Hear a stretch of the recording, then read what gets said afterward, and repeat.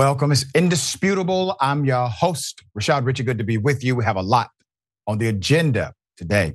Breaking down news of the day, my contributor, none other than Francesca, Rebel HQ all-star contributor, always. Kind of. I stopped doing them actually, Doc. But I still do my podcast, The Bituation Room. So everybody listen to that. And so good to be on with you.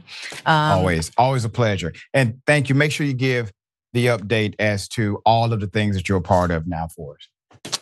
I will. I absolutely will. Just the Bituation Room podcast, and listen wherever you get your podcasts on the TYT network as well. But at Franny Fio on YouTube, we got some good stuff. I talked to Naomi Klein, author Naomi Klein recently, which was such a good convo. Very nice. But yeah, I got to check that out. Yeah, you do. Beautiful stuff. Okay. All right. Top story of the day. Donald Trump would like to place the judge and the attorney general prosecuting him under citizen's arrest. Let's put up the picture full mass here. So per Mediaite, Donald Trump recently posted messages attacking Judge Arthur Engoron, who, by the way, said, it's okay for Trump to attack me. And New York Attorney General Letitia James, she did not say it's okay for Trump to attack her over the fraud trial that's entering its final phase. So let me give you the update of how he did this. On Wednesday, here's some background. On Wednesday, it was Ivanka's turn to testify in person. Multiple attempts, unsuccessful, to get out of it by pleading undue hardship. Oh, woe is me. I cannot travel that far. I have other things to do. Now that the prosecution has wrapped up, Trump's team will present a defense next week. But Trump has kept up his barrage on social media. That barrage included multiple posts on Truth Social in which he, quote, retruthed supporters attacking the trial. So this is his way, all right? Like a retweet, right? One of which carried the dangerous suggestion that a citizen's arrest be performed on the judge and the attorney general in response to a post from Trump containing familiar and false attacks on the trial. Quote, I am the victim of a corrupt legal system that is being used by those surrounding Crooked Joe Biden with his full knowledge and consent to hurt, demean, and damage his political opponent, me. A terrible precedent is being set. But so far, despite the vulgarity and viciousness of it all, it has driven my poll numbers to record numbers. You see, the American people are much smarter than Crooked Joe. They see what is going on with the corrupt and racist New York State Attorney General and a Trump-hating puppet judge willing to do her dirty work even as it takes him and his reputation to new levels of low. They fully understand the Obama-appointed radical left DC federal judge who refused to recuse, fully gagged me and set a trial date the day before Super Tuesday, the biggest and most powerful day in the primaries. They get the fact that A.G. Garland and his boss, Lisa Monaco, sent their top DOJ lawyer to Manhattan to run the district attorney's case on me and much more. But we will win. Okay. Now, it's quite fascinating. Now, Trump, if you believe that all of these indictments simply help you, then what the judge did by setting the date a day before Super Tuesday, well, that's a plus in your world because that's going to continue to help you. There should be no complaint. So one user reposted by Trump wrote, these prosecutions are all about election interference. Another took that idea a step further. And remember, Trump is basically reposting. My fantasy, I would like to see Letitia James and Judge Engoron placed under citizens' arrest for blatant election interference and harassment. Now, here's the thing. Trump is under a narrow gag order that prevents him or his attorneys from attacking the judge's staff. But promoting a suggestion like this could provoke or be intended to provoke further action. As I said, to every judge who continued to give a gag order to Trump, you need to either stop or be about that action. Yes. Period. Because he's going to set it up to create a victory narrative every time he violates your gag order that you strictly put upon him, narrowly defined. He violates it and you don't do a damn thing. So either be about that life or don't. Don't give him a gag order if you're not going to proceed with the normative, routine protocols of justice. He is literally threatening your lives. And you bring him in the courtroom and say things like, you could threaten me all you would like to, Mr. Trump. What judge has ever said some foolishness like that to a defendant? There's more. Meanwhile, the district attorney of Fulton County, Fani Willis, has said this. Fani Willis, the Fulton County DA prosecuting former President Donald Trump and many others in Georgia, says that the election subversion trial could play out well past next year's presidential race. I believe the trial will take many months, and I don't expect that we will conclude until the winter or the very early part of 2025. Well, mark your calendar, as the early part of 2025 means by the time there's a verdict, whoever it is will be president, will have been elected by that, and that includes maybe the former President Donald Trump.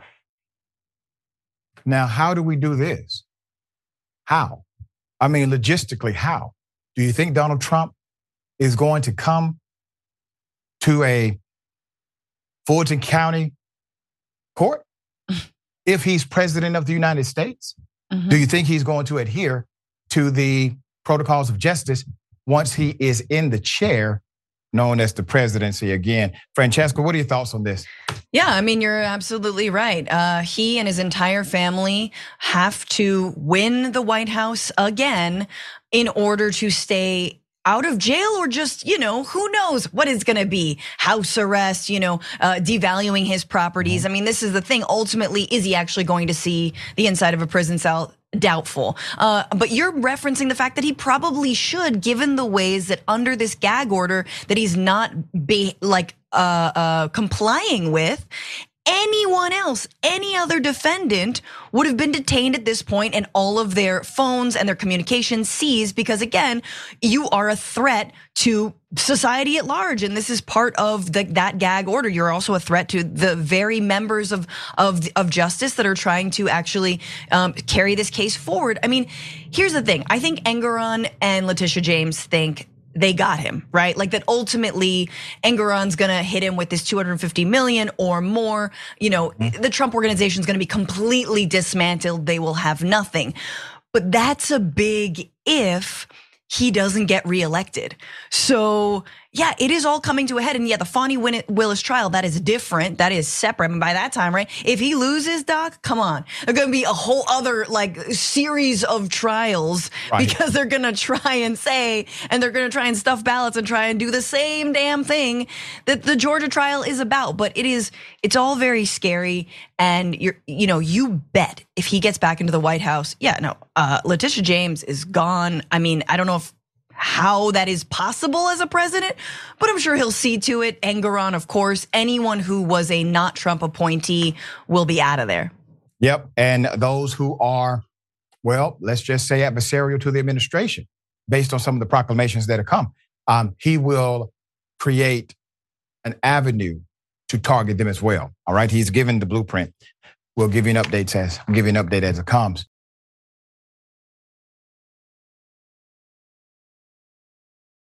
All right, there's a fight happening in the U.S. Senate. It almost did, but luckily an 82-year-old man named Bernie Sanders was able to stop it. All right, here's a video everybody knows this here. And the last time, him and I kind of had a back and forth. Appreciate your demeanor today. It's quite different.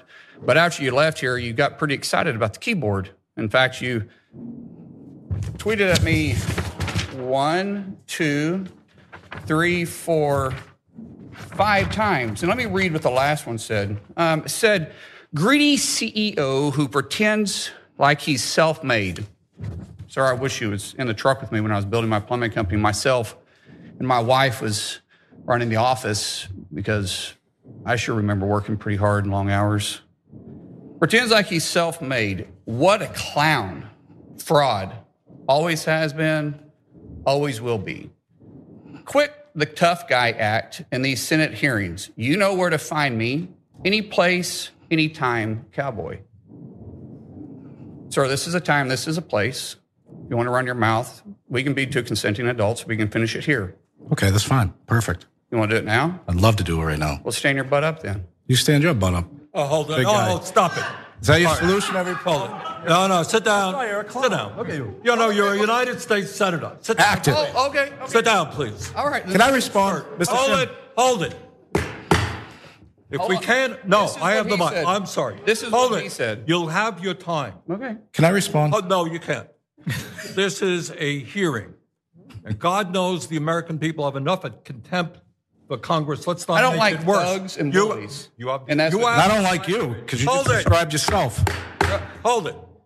You have the mic. Yeah. You have time. All right. Make your statement. Bless Senator Bernie Sanders. If I were the chairman of the committee, I would have simply said, gentlemen, here's the issue. Between you both is nothing but ass and opportunity. Mhm. That's it. So if you feel froggy, somebody needs to jump. All right, put up the picture full mask. So yes, one was talking reckless and insinuated basically, hey, you know, if you want some, come and get some. Now that was keyboard courage talk, all right? He took keyboard courage talk and brought it to the man directly. I do like how even in their breaking of all the rules, they decided not to use profanity, but said but instead. You get your butt up. No, you get your butt up.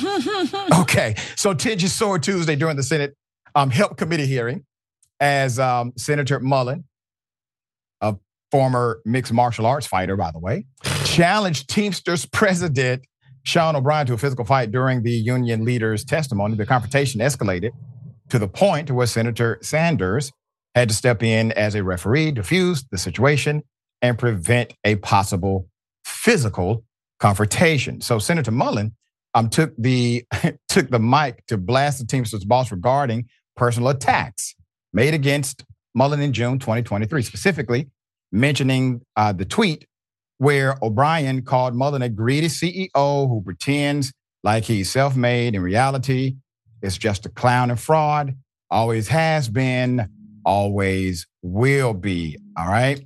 And then the quit the tough guy act in these Senate hearings. You know where to find me, any place, anytime, cowboy. Well, all right. Mullen's estimated net worth ranges from 31.6 to 75.6 million, all right? So as Mullen continued to read the tweet, he landed on the ending. Quit the tough guy act in these Senate hearings. You know where to find me, any place, anytime, cowboy. Hashtag little man syndrome. And shared this photo of Mullen on an Apple box crate. Okay. O'Brien was at the Tuesday, November 14th hearing at Sanders' invitation to testify to the Senate Health, Education, Labor, and Pensions Committee, once again, the HELP Committee, about how unions are improving the lives of working families. Sanders, the committee chairman, might not have been aware of the previous contentious feelings between the union rep and the Oklahoma senator. After the hearing, Mullen was firm on his position, did not apologize to the union leader or the public for his conduct. Quote, he called me out. He said, anytime, any place. You don't call me out and say anytime, any place, and then not back up what you said. I answered the call, period. The GOP rising star said, according to The Hill. Mullen was also asked if he believed he should be held to a higher standard because he is a member of the Senate. Quote, I'm still a guy, end quote. The husband and father of 6 said, he called me. He said it. I just answered the bell. That was all. Speaking about the incident on Fox News, Sean Hannity praised Mueller's actions, and here's some of the conversation. Senator, I got to be honest. I don't think this is going to hurt you with the people of Oklahoma. I think your popularity probably will go up tenfold as a result of that. He called you out. You called him out for calling you out. And that's kind of old school the way it used to be, isn't it? Right. Well, yeah, it is. And in Oklahoma, people tell me, I've had media come out to me and says, this isn't coming of a senator. I was like, listen, I'm a guy from Oklahoma first. In Oklahoma, you don't do this. Maybe you run your mouth in New Jersey. I don't know. I'm not from New Jersey, but this is some thug. That's a mob boss, and you're supposed to be intimidating because he's the boss of the Teamsters. You still aren't going to run your mouth at me and expect me to just sit there. And you should have seen the fear of his eyes when I stood up, too. I'm not joking. I'm not looking for a fight. I used to get paid to fight professionally. And it's not personal to me. I'm not mad at this guy. I mean, he said it. I'm just answering the call. That's it. If he wants to go out afterwards and have a cup of coffee, let's go have a cup of coffee. I'm friends with a lot of guys that I used to fight. Unfortunately, I grew up in the country of Oklahoma. You did the same thing that you did when you grew up, and you settled your issues and you went on with it. And there was no hard feelings by it. Well, a few times there's hard feelings, especially if you won. But if you lost, you just kind of took your lickings and you learned from it, right? And we need more of this, to be quite frank. I'm not saying more violence, but we need more people to be taught a lesson and be called out on what they say. I think any other response kind of would have been a little gutless. I would agree with that. I mean, what do people want me to do? If I didn't do that, people in Oklahoma would be pretty upset at me. That's not how we raise. I'm supposed to represent Oklahoma values. Oklahoma values. Put up the picture. Sir, I'm from Glenwood Road. Here's what we saw. We saw an 82-year-old U.S. senator stop a former MMA fighter from doing what he said he wanted to do. If you allow an 82-year-old individual to stop you from fighting, sir, we question if you had any fight in you. It's real simple. Mullen is a former MMA fighter with a professional record of 5-0. He beat up 5 people in his life. 5. He was inducted into the Oklahoma Wrestling Hall of Fame in 2016. How does that happen? Mullen is also the first, as he says, Native American senator in almost 2 decades. Okay? Yeah, it was weird. That was ridiculous. And naturally, if he really wanted to do something, you can wait after the hearing. If you really want to do something, there's a hallway. All right? Everybody has to go down it. I've been there before. Before or after. To do it while the cameras are on, while police officers are present, and while the Senate is officially, in the commission of the hearing, that is when you decide to bring it up for the cameras. Come on, man, that's Hollywood. Get real, all right? Okay, Francesca, am I wrong here?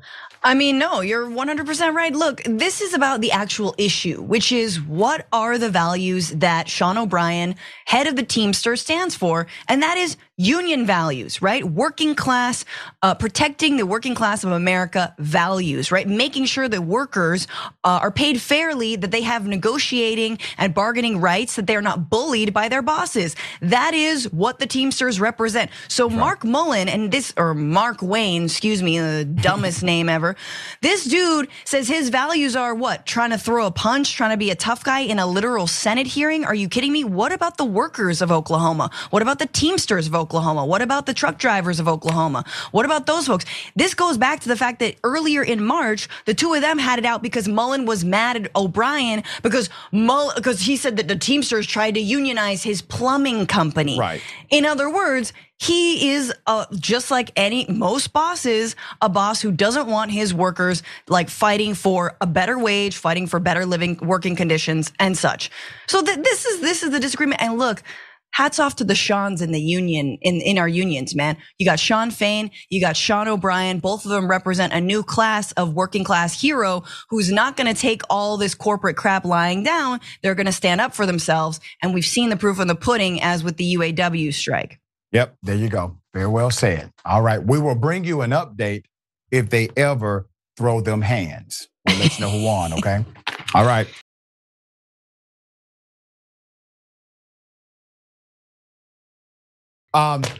Ironic, Ben Shapiro beefing with Candace Owens over Israel. Let me take you to this one first. Here it is. And then the question was about Candace Owens. I think her behavior during this has been disgraceful. Without a doubt. I can't close that. Yeah, I mean, she still works for my company.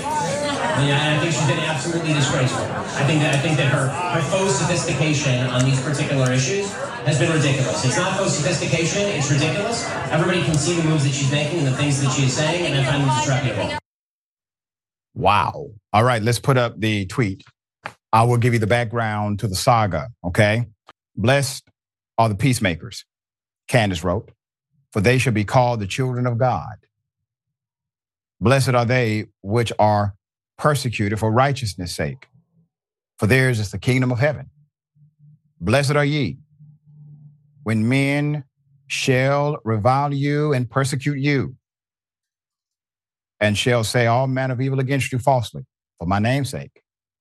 No one can serve two masters. Either you will hate one and love the other, or you will be devoted to the one and despise the other. You cannot serve both God and money. Now, all of that's in the Bible. Now, she was pulling from a few different places. All of that's in Scripture, all right? Put up this second one. So Shapiro is slamming Owens for a commentary on the Israel-Hamas conflict. So some speculate, obviously, that the rift started in November. But the tweet I just read to you, after the comments made by Shapiro, her boss at the Daily Wire went viral. Owens posted this cryptic tweet hours later, and I just read that. And some speculate that the rift started on November 3rd, when Owens tweeted this about the genocide. No government anywhere has the right to commit genocide ever. There is no justification for genocide, okay, for genocide. I can't believe this even needs to be said or is even considered the least bit controversial to state, all right? Sounds like a reasonable tweet. As a matter of fact, probably the most reasonable thing, most decent thing Candace Owens has ever said. I find absolutely no issue with that statement, all right? So on November 5th, Owens retweeted, all right? She retweeted Max Blumenthal to agree with his comments that, quote, we white American Jews are living through a golden age of power, affluence, and safety, all right? So it says you are about to get into a lot of trouble for stating this. Reminds me of when I said something similar about the NAACP and BLM way back then, way back when. Oh, God. When you disrupt, she has to mess it up. When you disrupt the trauma economy and call out the not-for-profits that benefit from it, you become their next target. So Max says, we white American Jews are living through a golden age of power, affluence, and safety. Acceptance of this welcome reality threatens the entire Zionist enterprise, from lobby fronts like the ADL to the State of Israel, blah, blah, blah. All right, so it continues. There's an entire tweet about it. So the following day, Shapiro responds to the tweet, okay, and says, I think ADL is a partisan hack organization too. But retweeting Max Blumenthal, who spends his life covering for Jew haters, he says, and stumping for Israel's destruction, makes the conversation significantly worse. It's garbage. And then he places Candace Owens' tweet, obviously, in the retweet. So Candace would then respond to Shapiro. I don't know who Max Blumenthal is, but I do know that you have my number and could have informed me in earnest. Real relationships should trump Twitter theater. Let's set a better example going forward. Okay. All right. In other words, you had my number. You could have called me. You could have talked this out. Interesting. All right. So outrage from other conservatives caused Owens to defend herself against accusations of being an anti-Semite. Here it is. People are feeling like they can't even speak about this subject, or they can't talk to a person like the way that you and I are speaking without being called a Jew hater. And so it's kind of creating this weird situation where actually it's furthering the problem to keep calling people Jew haters. It's furthering the problem to call people anti-Semitic. It would be more helpful to actually try to see where you connect and see how you're feeling, because it humanizes things. It's like, listen, I'm not Jewish, so I don't feel as radically or as motivated as you do about the situation that's happening. I am being selfish and American and saying I don't want a single dollar to go overseas because we've been in a bunch of useless wars. And that might be upsetting to hear, but there's no anti-Semitism in my heart when I say it. It's just me being consistent in how I've always felt. I genuinely would vote against sending a single dollar to Israel, like I was vocal about not sending money to Ukraine or any other country. It's nothing personal. It's just I am very much America first. I'm looking at what's happening in America right now. I've been talking about what's happening at the universities. There's a million ways I would spend that money. Wow. Put it up. Full mass. Here's what's about to happen. Owens has since announced that she will be sitting down, for an exclusive interview with the former Fox News host, Tucker Carlson, that will be released this evening. Quote, "What an honor," she remarked about the forthcoming conversation, which she said would leave no topic off limits. So that's how they kind of sell it. The choice of Carlson's platform on X as the place to air her grievances is notable, given the fact that Shapiro has also blasted Carlson for downplaying the Hamas October 7th attack in Israel and adopting a bizarre and ugly position that efforts to help Israel would lead to a broader regional war. And, I've reviewed a lot of Shapiro's commentary. He seems to be quite extreme on some of this stuff, and he's also been challenged on some of the things he said previous to this as it relates to the Palestine. So remember, Palestinians, okay, let's be very clear. Israel is not at war with Palestinians. They're just killing them. The government of Israel is killing Palestinians, saying this is the only way we can kill the terrorist Hamas, the group who attacked us, because they're hiding in Palestine, according to the narrative from Netanyahu. But if Hamas was hiding in Israel, they would not indiscriminately kill Israelis in order to find Hamas. There would be exacting precision. So you need to not actually catch Hamas in order to keep the evil killing of innocent Palestinians going. And let's be very clear about the Palestinian population. They have one of the youngest demographic populations on the planet. Their median age is 19 years of age, 19.6 to be precise. 40% of their entire population is 14 years of age. 40% of the Gaza population is 14 years of age or under, okay? So those are the numbers. We're talking about children. All right? All right, Francesca, thoughts here. Yeah, no, look, I think it's important to not get waylaid by these right-wingers that are fighting. Look, Candace Owens might be right when she condemns genocide, but she absolutely is on a slippery slope to real anti-Semitism, and you see that, Yeah. We don't need Candace Owens in the Palestine liberation movement. We don't need Candace Owens in the ceasefire movement. We don't need all that. Just like I would argue that, if you're supposedly for Israel, you shouldn't get the head of Christians for Israel, who ultimately said that God sent Hitler down to earth in order to create the state of Israel. Like, there are some strange bedfellows happening right now. Yep. All I would say is Ben Shapiro is a rabid anti-Arab racist, and Candace Owens is sort of getting hip to that. She's seeing how, she, like many, many other people, is against indiscriminate killing of children. But I can only imagine that her going on Tucker Carlson's X show is both of them doing the exact thing that we who believe in Palestinian human rights and Israeli human rights are warning not to do, which is basically engaging in real anti-Semitism. And where does it come from, people? Always the right, always the right. It does not come from the left. Criticizing Israel is not anti-Semitic. It is from the likes of Candace Owens and Tucker Carlson. It is going to be an interesting saga in the next week or so after this, segment comes out. All right, we got more on the other side. It's indisputable stick and stay.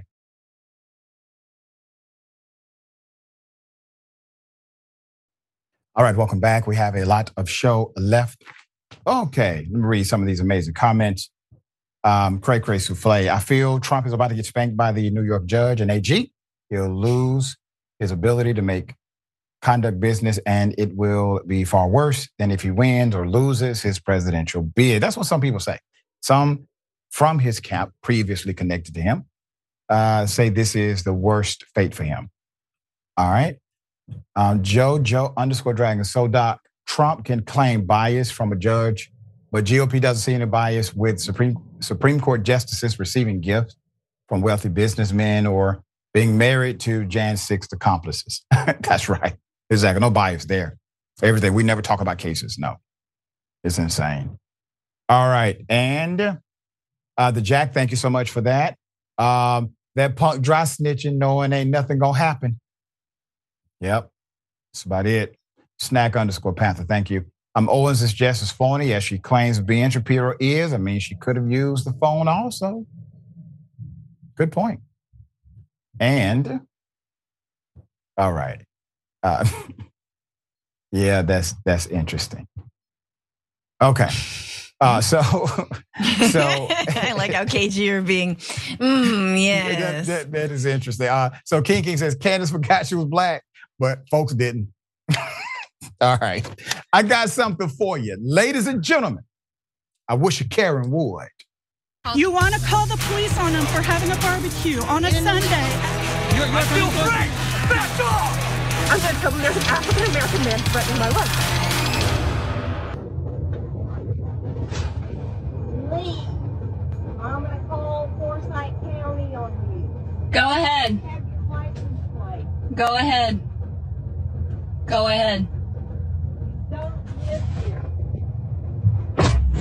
You don't live here. Leave. Go ahead. I'm going to call Forsyth County. Okay, Karen. See you on TikTok. I've already got your license plate number, and I'm going to call Forsyth County right now. Okay. And I'm going to call the tow thing to come tow you. Okay. The tow thing? All right. Let's talk about this. Obviously, the Karen believes that if you are parked in a parking spot, you simply, if you don't live there in the, complex, you're not able to park your car. I assume it's a logic here. But Karen, please stop opening the doors of other people's car. This could be disastrous for you. If somebody knows this, Karen, this is an opportunity at an intervention, okay? With that kind of attitude, she could possibly run up on the wrong person and disaster can happen, all right? All right, Francesca, opening car doors. But she's white. She's white. She's an older white lady who lives in a rich suburb. Like, what does she have to fear? This woman's never been afraid of minding business that's not her own her entire life. I mean, it shows. Like, what? This is just,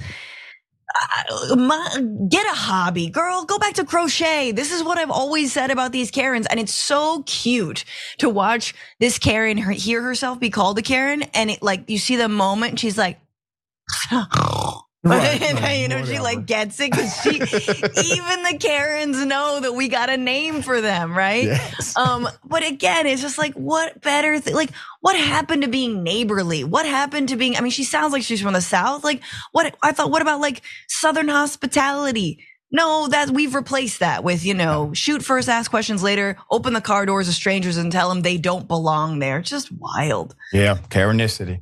Mm-hmm. All right.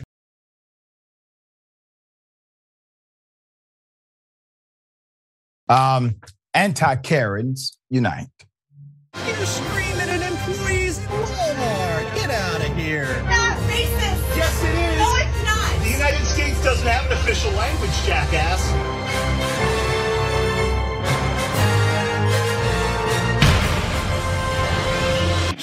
quiet right now, sir. Oh, what are you gonna do? I'm going to evict you from the hotel, and I recommend you get out of my face. Or what? Nathan, call 911. Priceless. As a matter of fact, let's see that again. I need you to be quiet right now, sir. Oh, what are you gonna do? I'm going to evict you from the hotel, and I recommend you get out of my face. Or what? Nathan, call 911.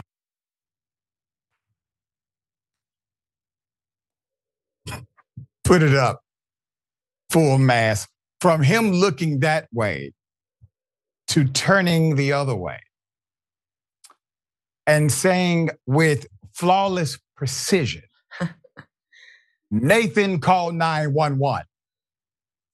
Obviously, Nathan was prepared prior, meaning there was an organized plan before engagement even started. Nathan was on standby the entire time. This took a level of coordination typically not seen in these moments. There's some debate as to who's the Karen here and who's the anti-Karen. I don't know many details, obviously. I see the video just like you see it.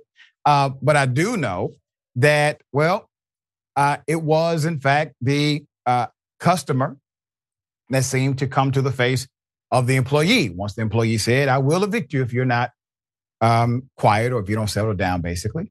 And then we stopped all that noise with Nathan called 911. Just fascinating stuff. All right, Francesca, how do you see it? I mean, I do think it's a high level of coordination as we watch these videos and you see someone's filming them.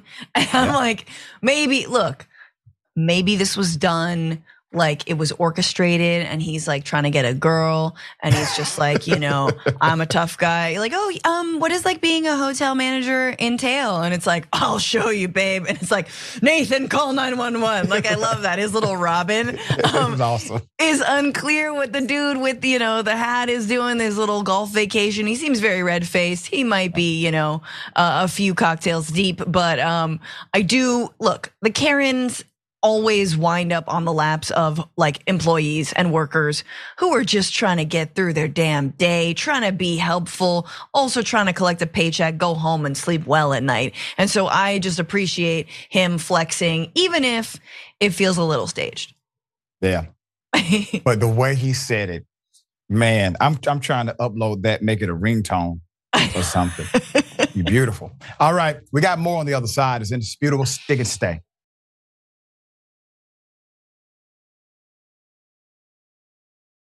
All right, welcome back. Let me go to some of these comments. Biden Flavor Corn Pop says, Nathan, 86. Essence, ma'am, you just assaulted my vehicle. That's right. Tanya Ladmarot, Nathan has your back. Yep, I agree. Tasty Cake, the way how he turned and said, Nathan called 911 took me out. It took me out. So I had to look at it a few times. I said it was great. Smiling faces, member for 8 months. Love the show today with my favorite people on. Glad I tuned in today as I am not feeling very well today. Love the both of you and Free Soul Life. Love you back as well. All right. Sorry you're not feeling your best. But sometimes feeling is a state of mind. All right. So I hope that you can enjoy this show and enhance your state of mind during the process. All right. Thank you for tuning in. Yeah. All right. And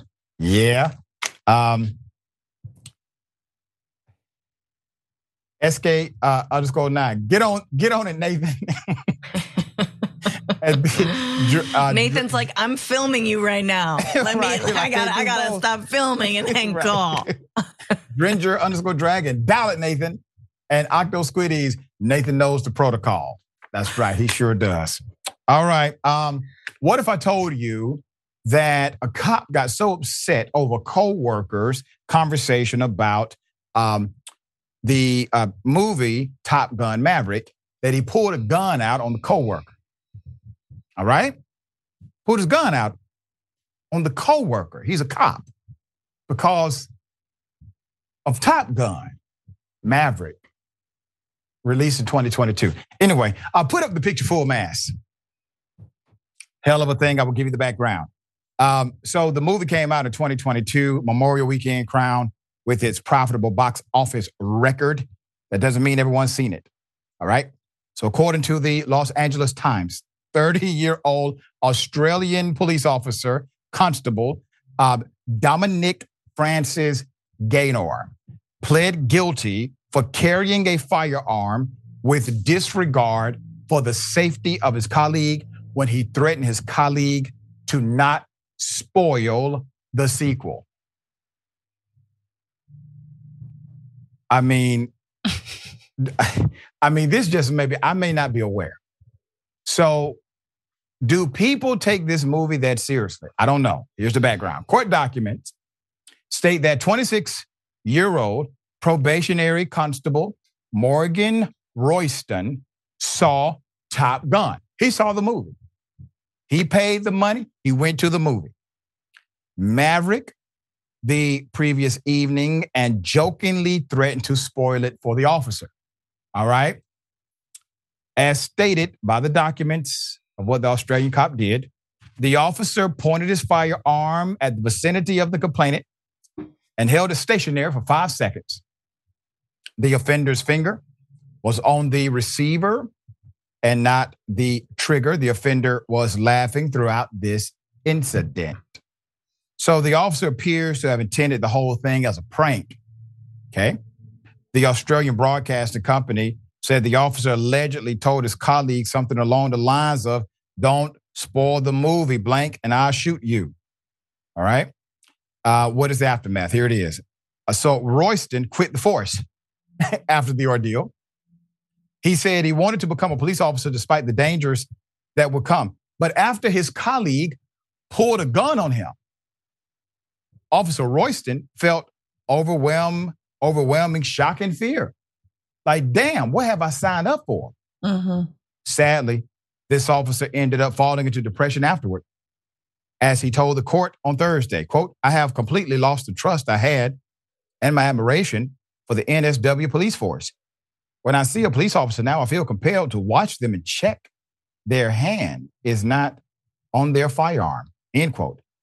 So the Gaynor's lawyer, the officer who pulled the gun, Chris McCauley, made a case for the officer that he was remorseful and that there was no malicious intent. The attorney summed up the incident as skylarking and tomfoolery that went awry. The lawyer pointed out that a conviction would remove him from the police force and cost his client dearly. The court handed the officer not only a conviction, but also 100 hours of community service and a 2-year community correction order. Earlier in the week, he also experienced suspension without pay. Thankfully, in the aftermath of all of this, no shots were fired and no one was physically hurt. And according to the Daily Mail, the officer resigned from the police force and is now a car salesman. Good for him. Not around the vicinity of any more guns to prank a coworker with live ammunition. All right. Here's what I can say. It was handled swiftly. It was handled appropriately. And even when the judge received all of this, "Oh, Jan, if you do this to him, the guy's going to have no police action in his future, no opportunity." Judge said, "You're damn right. And I'm going to add something to that." We don't have judges like that typically in the United States of America, where a person is actually held accountable for breaking the law. And I do believe, while probably in the spirit of some perverted horseplay, who the hell pulls a gun out of somebody for anything if you're not about to shoot them because you have to, even in that context, he should be held to a much higher standard of accountability because he's a cop and that's your coworker. It's in a professional environment. You guys are having an argument about a movie. Doesn't make sense. Francesca, thoughts? I mean, this, of course, is a story from Australia because cops do not get held accountable for shooting unarmed Americans in this country. Right. So this is getting held accountable for something that probably happens, every Monday at 9 a.m. where your fellow cop in the United States will just pull a gun on his coworker just because it's funny and stupid. Oops. You just imagine the stories that we're not hearing. The other reason I know it's Australia is because Top Gun Maverick came out a long time ago in the States, but it was slower to come out in Australia. I don't know how things work, but that's how you know it's from there. But I also it's such a hilariously stupid story. I'm glad that he got some community service, and it's just, man, I wish we had that kind of accountability when someone is reckless here. Exactly. Well said.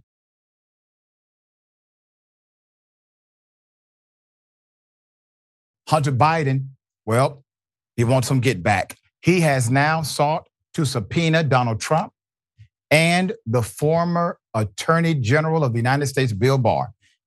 Beautiful stuff here. Let me explain. Hunter Biden requested on Wednesday to subpoena former President Trump and former AG Bill Barr, along with other senior officials. Biden, who faces 3 federal gun charges, is demanding Trump and Barr turn over communications and documents concerning the president's son or his criminal investigation. The demands for documents, which must be approved by a judge, also extend to former Deputy Attorney General Richard Donoghue and former Attorney General Jeffrey Rosen.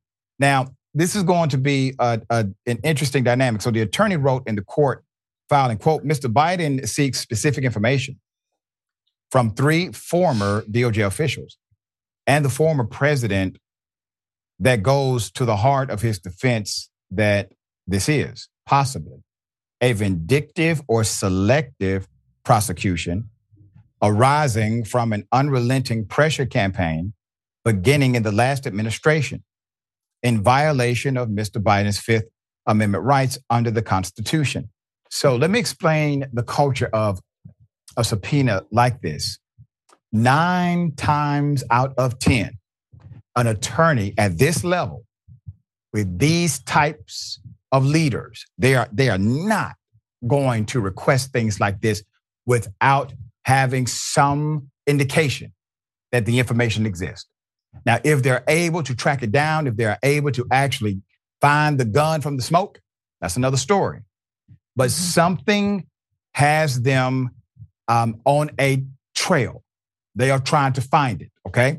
There's more. So let's talk about the gun charges, all right? Biden's gun charges. He is accused of possessing a firearm while addicted to a controlled substance and failing to disclose drug use when seeking to buy a weapon. So on the application, it says, hey, are you on narcotics? No, I'm not, because if I say that, I'm not going to get the gun, okay? And this is the basis of one of the charges. Biden, who also acknowledged his struggles with addiction, pleaded not guilty. Republicans have long criticized the investigation into Biden, portraying his now defunct plea agreement as a sweetheart deal and lambasting prosecutors for not charging him with additional crimes in their subsequent indictment.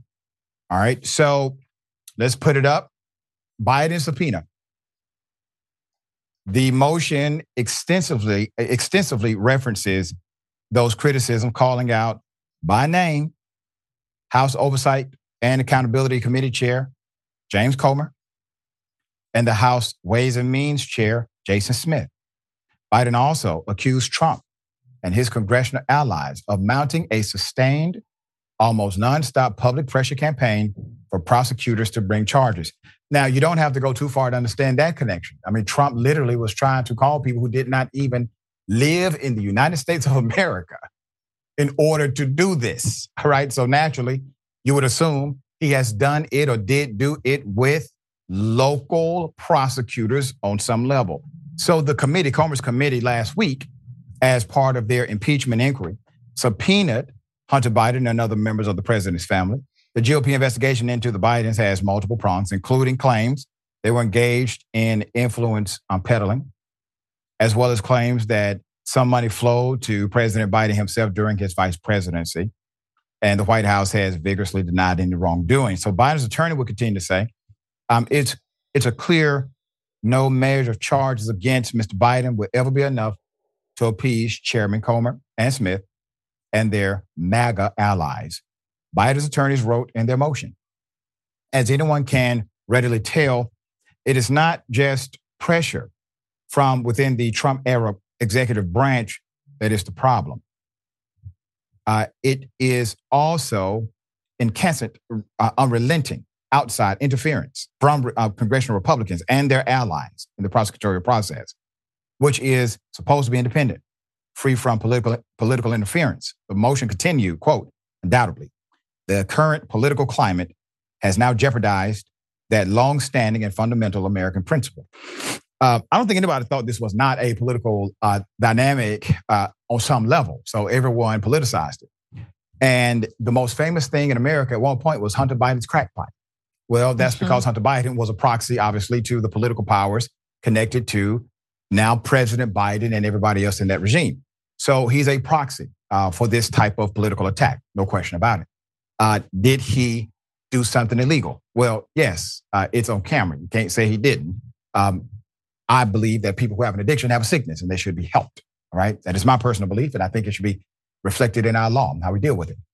But now you literally have a connection between prosecutors, oversight members, and possibly a defendant who happens to be the son of their political opponent, being Biden. All right, Francesca, how do you see this? Yeah, I mean, I think that's a really important point. You know, we've been waiting for, at least I've been waiting for something like this, but there is no way to depoliticize it because, you know, at the time, Joe Biden's running for president, Hunter Biden is his son. Now Joe Biden is president, Hunter Biden's still his son, but when does Hunter Biden get his day, right? When do we actually figure out all the ways that the former president used the government to specifically what they always accuse, you know, the other side of doing, weaponizing justice, weaponizing government against private citizens at the time and currently private citizens. So this subpoena is great. And what's so funny about it is that this could have all gone away had Hunter Biden, had there just been like that plea deal that Republicans were so against. No, we've got to do more investigating. Okay, you want to keep this case open? Then you're going to have to get all these documents and all of the emails, all the ways that you tried to dig up dirt that wasn't there, including blackmailing a foreign president, digging up dirt on the Biden family. We're gonna need to see that. And mind you guys, 91 criminal indictments here, none of them have to do with the kinds of meddling into the Biden family's life, right? I mean, he was impeached once, but there's been no actual legal repercussions. So I'm fascinated by this. I wonder what we're gonna see come of it, but it's just, you have to draw a line somewhere. And I'm so glad you're describing this because it's like, yeah, the very people who could be overseeing Hunter Biden's fate might also have been implicated in digging up dirt about Hunter Biden. How is any of that on the up and up? It is quite fascinating. All right, we'll bring you updates as they come. We got more on the other side. It's indisputable, stick and stay.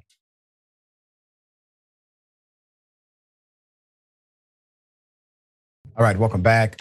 A lot of show left. Let me read some of these beautiful comments. Next, TYT reporter says, I've served in the military and even I don't want somebody to point a gun at me as a prank. Not funny, bro. Not at all. And you got to think about, the guy was probationary, so that means he doesn't know anybody that well, right? And a gun is pulled on him by his colleague. Biden flavor corn pop, Hunter coming out to deal with this finally. I want to see what photos MTG comes up with when she pops up in that court gallery. Or is Hunter going to add her to the subpoena? God, that's right. Mosquito bite. Good thing they weren't discussing lethal weapon. Night Eater. I take my spoilers seriously, but not this serious.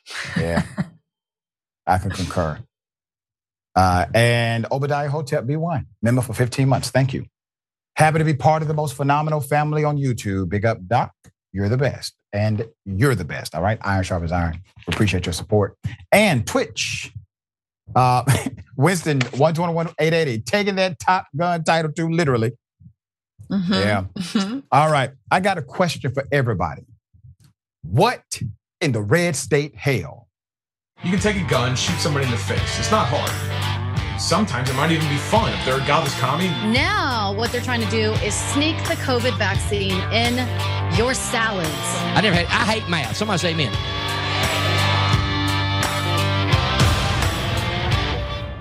Okay, what's her number? Hi. I'm getting about 30 calls about you on my phone, and I'm a gangster. So you better leave here right now before there's trouble for yourself.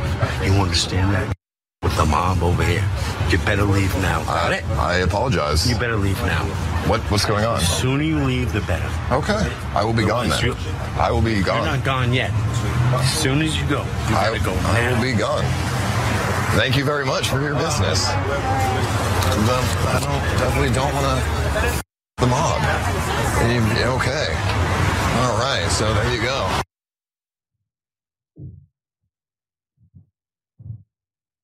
So the mob self-identifies now. I mean, I don't know what to say. I'm just saying, like, all right, I know some gangsters. They're not mob gangsters, but they're gangsters. And the last thing and they go around saying that, right? Last thing they do, they say, "Hey, I am a gangster." Never will happen. Never. This was just ironic. And we don't have a whole lot of information behind this, but naturally the individual who was streaming live at the time felt as if, just in case, let me go ahead and leave. I don't know if he believed the guy was in the mob or not. I don't know if he really took it seriously, but I think a part of him did, just in case. There's no need. If there's a 1% chance this is all legit, and I could have avoided something serious happening, so I'm just going to leave. Francesca, thoughts here?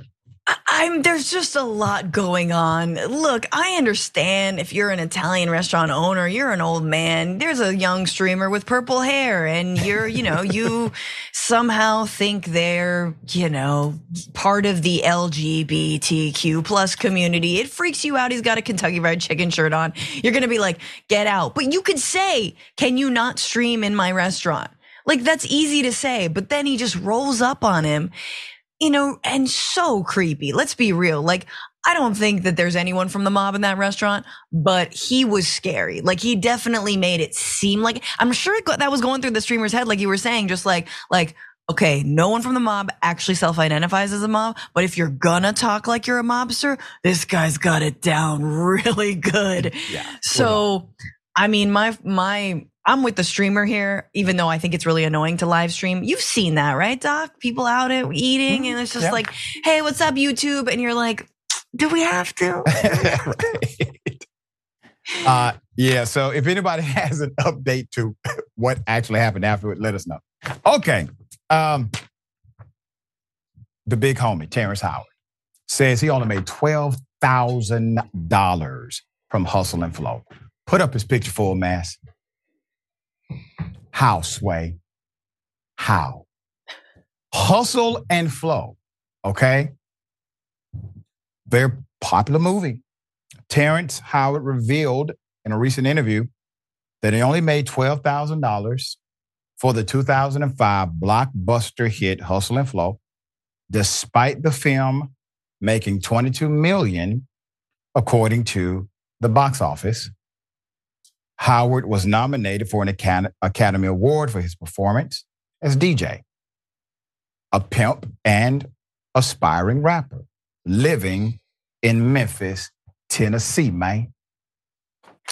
The well-known actor opened up about his pay while appearing on WREG News, Channel 3 during an interview that aired on November 7th. Hustle and Flow also stars my wife in Fantasyland, Taraji P. Henson, Anthony Anderson, and Manning. When asked if he knew that the film would be so transformative when he was making the movie, Howard said he did not, while noting that he was only paid $12,000. He's the main actor, main guy. The 54-year-old entertainer also revealed that Paramount credited his character DJ with the performance titles instead of the actor, resulting in Howard not getting his due for performing the music in the film. Okay, so he does the music for the film, so you have a soundtrack. They credited the character rather than him, and so he claims he didn't get that money either. Quote, no, check this out. He said, I made $12,000 for doing Hustle and Flow.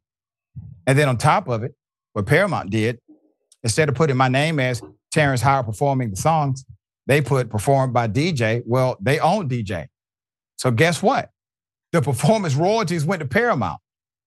Howard explained that that he was struggling to pay his rent at the time when he took the role, but he planned to sue the movie studio and send a letter stating that he is owed about 20 years worth of residuals and performance royalties. Not only did Howard say he received low pay for Hustle and Flow, he also claimed he was only paid a few thousand for another critically acclaimed film he starred in, Crash. Remember Crash? All right. He made $6,000 doing Crash. He added, noting that actors aren't always paid enough for their work and referencing the recent Screen Actors Guild strike. The business don't pay actors anything. That's why the strike is going on. Actors are struggling. The SAG strike ended on November 9th after the studios agreed to pay actors residual payments from streaming services. So journalist Alex Coleman didn't miss a beat when he replied, quote, "It's hard out here for a pimp." The name of the track, the title track of the hit film. The 3 6 Mafia song won the Academy Award for Best Original Song. Yeah, it is hard unless you do it right, said Howard. And I've never been good at being a pimp. In an effort to help other actors and entertainers get bookings, Howard discussed the app My Holly, which he and his wife, Myra, Howard created, that allows users to audition for roles right from the app. Fans reacted to the news with shock, including one who replied, $12,000 is literally a hard out here for a pimp, end quote. 2 others said, bro acted his soul out and made $2 and $12,000 and $6,000 for some cultural classics. Insane. One individual noted the entertainment industry often does not pay certain actors their due. The Lucius Lyon I knew would have gotten his money one way or another. They wrote reference to Howard's role as the ruthless record mogul in the Fox series Empire. One final commenter said he lost his Iron Man job because he asked to get paid too. Hollywood isn't fair at all, especially to actors like Terrence Howard. So the Best Man star played Colonel James Rhodes in the 2008 Marvel movie Iron Man and received $4.5 million for his role. Despite claims he signed a 3-movie deal, Howard was replaced by the second film with actor Don Cheadle. He later alleged that he was actually pushed out of the film series and received no help from his friend, the film's lead actor, Robert Downey Jr. Let's go back to these numbers. Francesca, I'm not in Hollywood. You are closer to Hollywood than I will ever be. I need this to make sense. How do you do, and I know it's difficult to do a movie. You got to learn the script. You have to do the scenes. You got to shoot within a certain time frame. You have to work hard.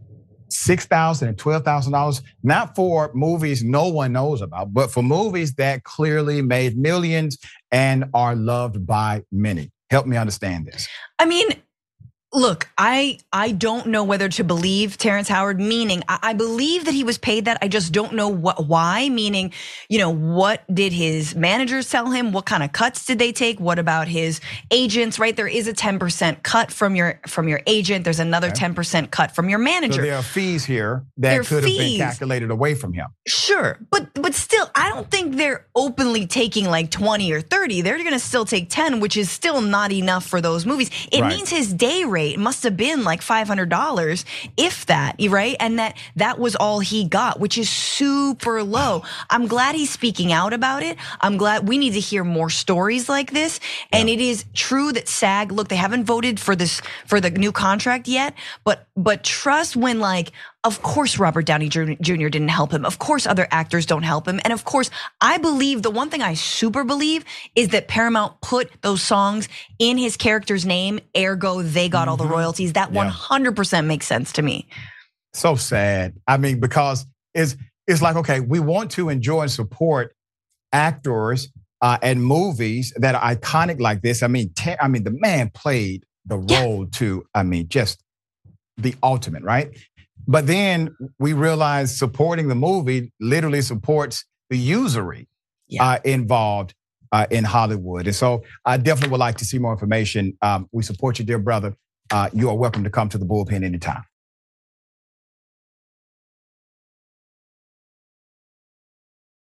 Okay, hell of a thing. So, Mattel, right? Mattel, the toy people, they said, we're going to give this children's hospital $49 million. And then they said, well, you know what? We're not going to give you the money. And you would think, well, that's not a good thing, but you can't sue over that. Well, think again. So they're now being sued for it, and I will explain why. Put up Mattel for mask. So this is going to have a few twists and turns. So according to a report by the LA Times, Mattel, the company behind Hot Wheels, Fisher-Price, Barbie, all right, pledged in a 2017 donation pledge to give UCLA $49 million to support its children's hospital. That's notable, made a lot of news, got them a lot of earned media, all of that, right? But now, according to a new lawsuit, Mattel made the decision to, a few short years later, to say no to that pledge, and is now trying to offer the pediatric hospital a few $1 million plus a bunch of Barbie dolls, Hot Wheel cars, and other in-kind donation. My God. Okay?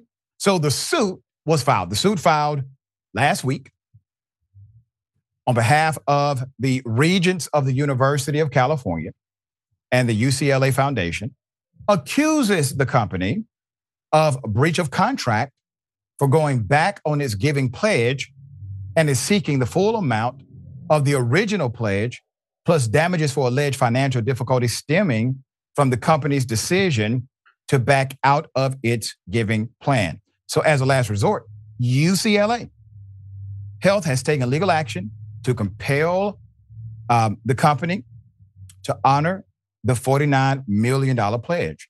UCLA Health spokesperson Phil Hampton wrote in a statement, quote, litigation is not the university's preferred path.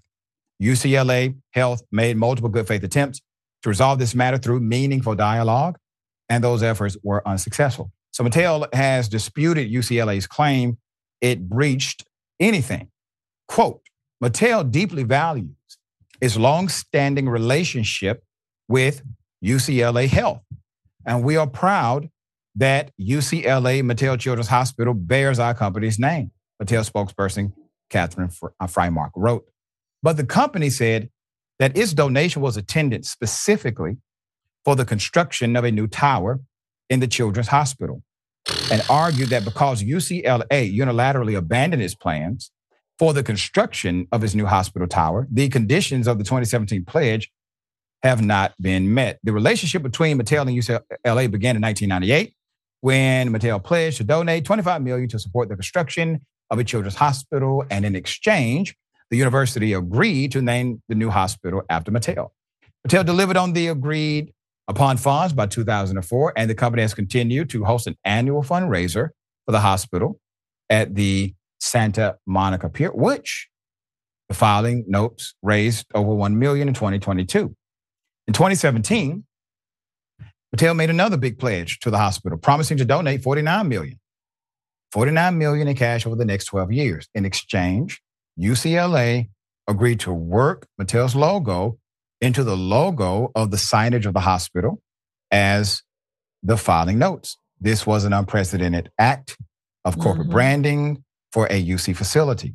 The 2017 pledge began with Mattel donating the $2 million it had promised in the first year of the deal.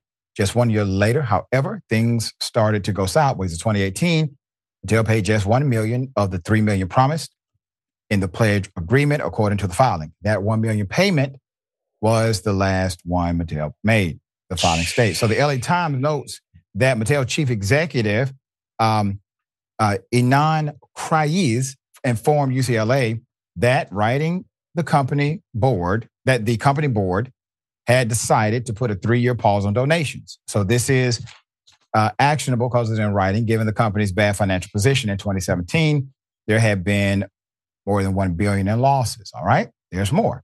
But 3 years later, in 2021, when the donations were supposed to resume, Mattel wrote to the agents to say the company planned to donate only $10 million more in total, rather than the $46 million it had initially pledged. Of that $10 million, the company also wrote that only $2.5 million would be in the form of cash. The rest would be made up of $5 million of in-kind marketing and $2.5 million in toys. There's more. The LA Times also noted Mattel's decision coincides with a major turnaround since 2021.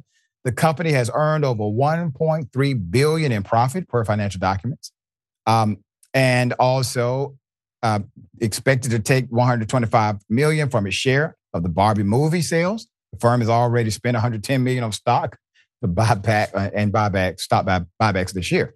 Mattel's abrupt change, of course, has caused significant financial injury to the Children's Hospital on a number of fronts. The suit alleges, besides losing out on the promised cash, the suit argues that Mattel's decision also has jeopardized the construction of a new tower to accommodate more pediatric health services by making financing the project more difficult, causing the hospital to lose out on potential sponsorship deals with more reliable donors and damage its fundraising ability writ large by showing few consequences come from failing to follow through on its promises to the institution.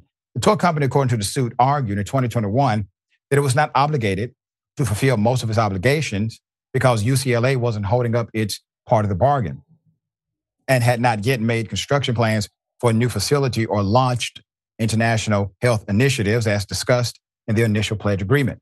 UCLA argues in the suit that those arguments are baseless and that Mattel was simply making excuses to pull out of the deal. While UCLA tried to negotiate with Mattel over the last 2 years with no results, the 24th annual Mattel-sponsored party on the Pure fundraiser for UCLA's Children's Hospital went on as planned November 5th, just 4 days before UCLA filed its suit.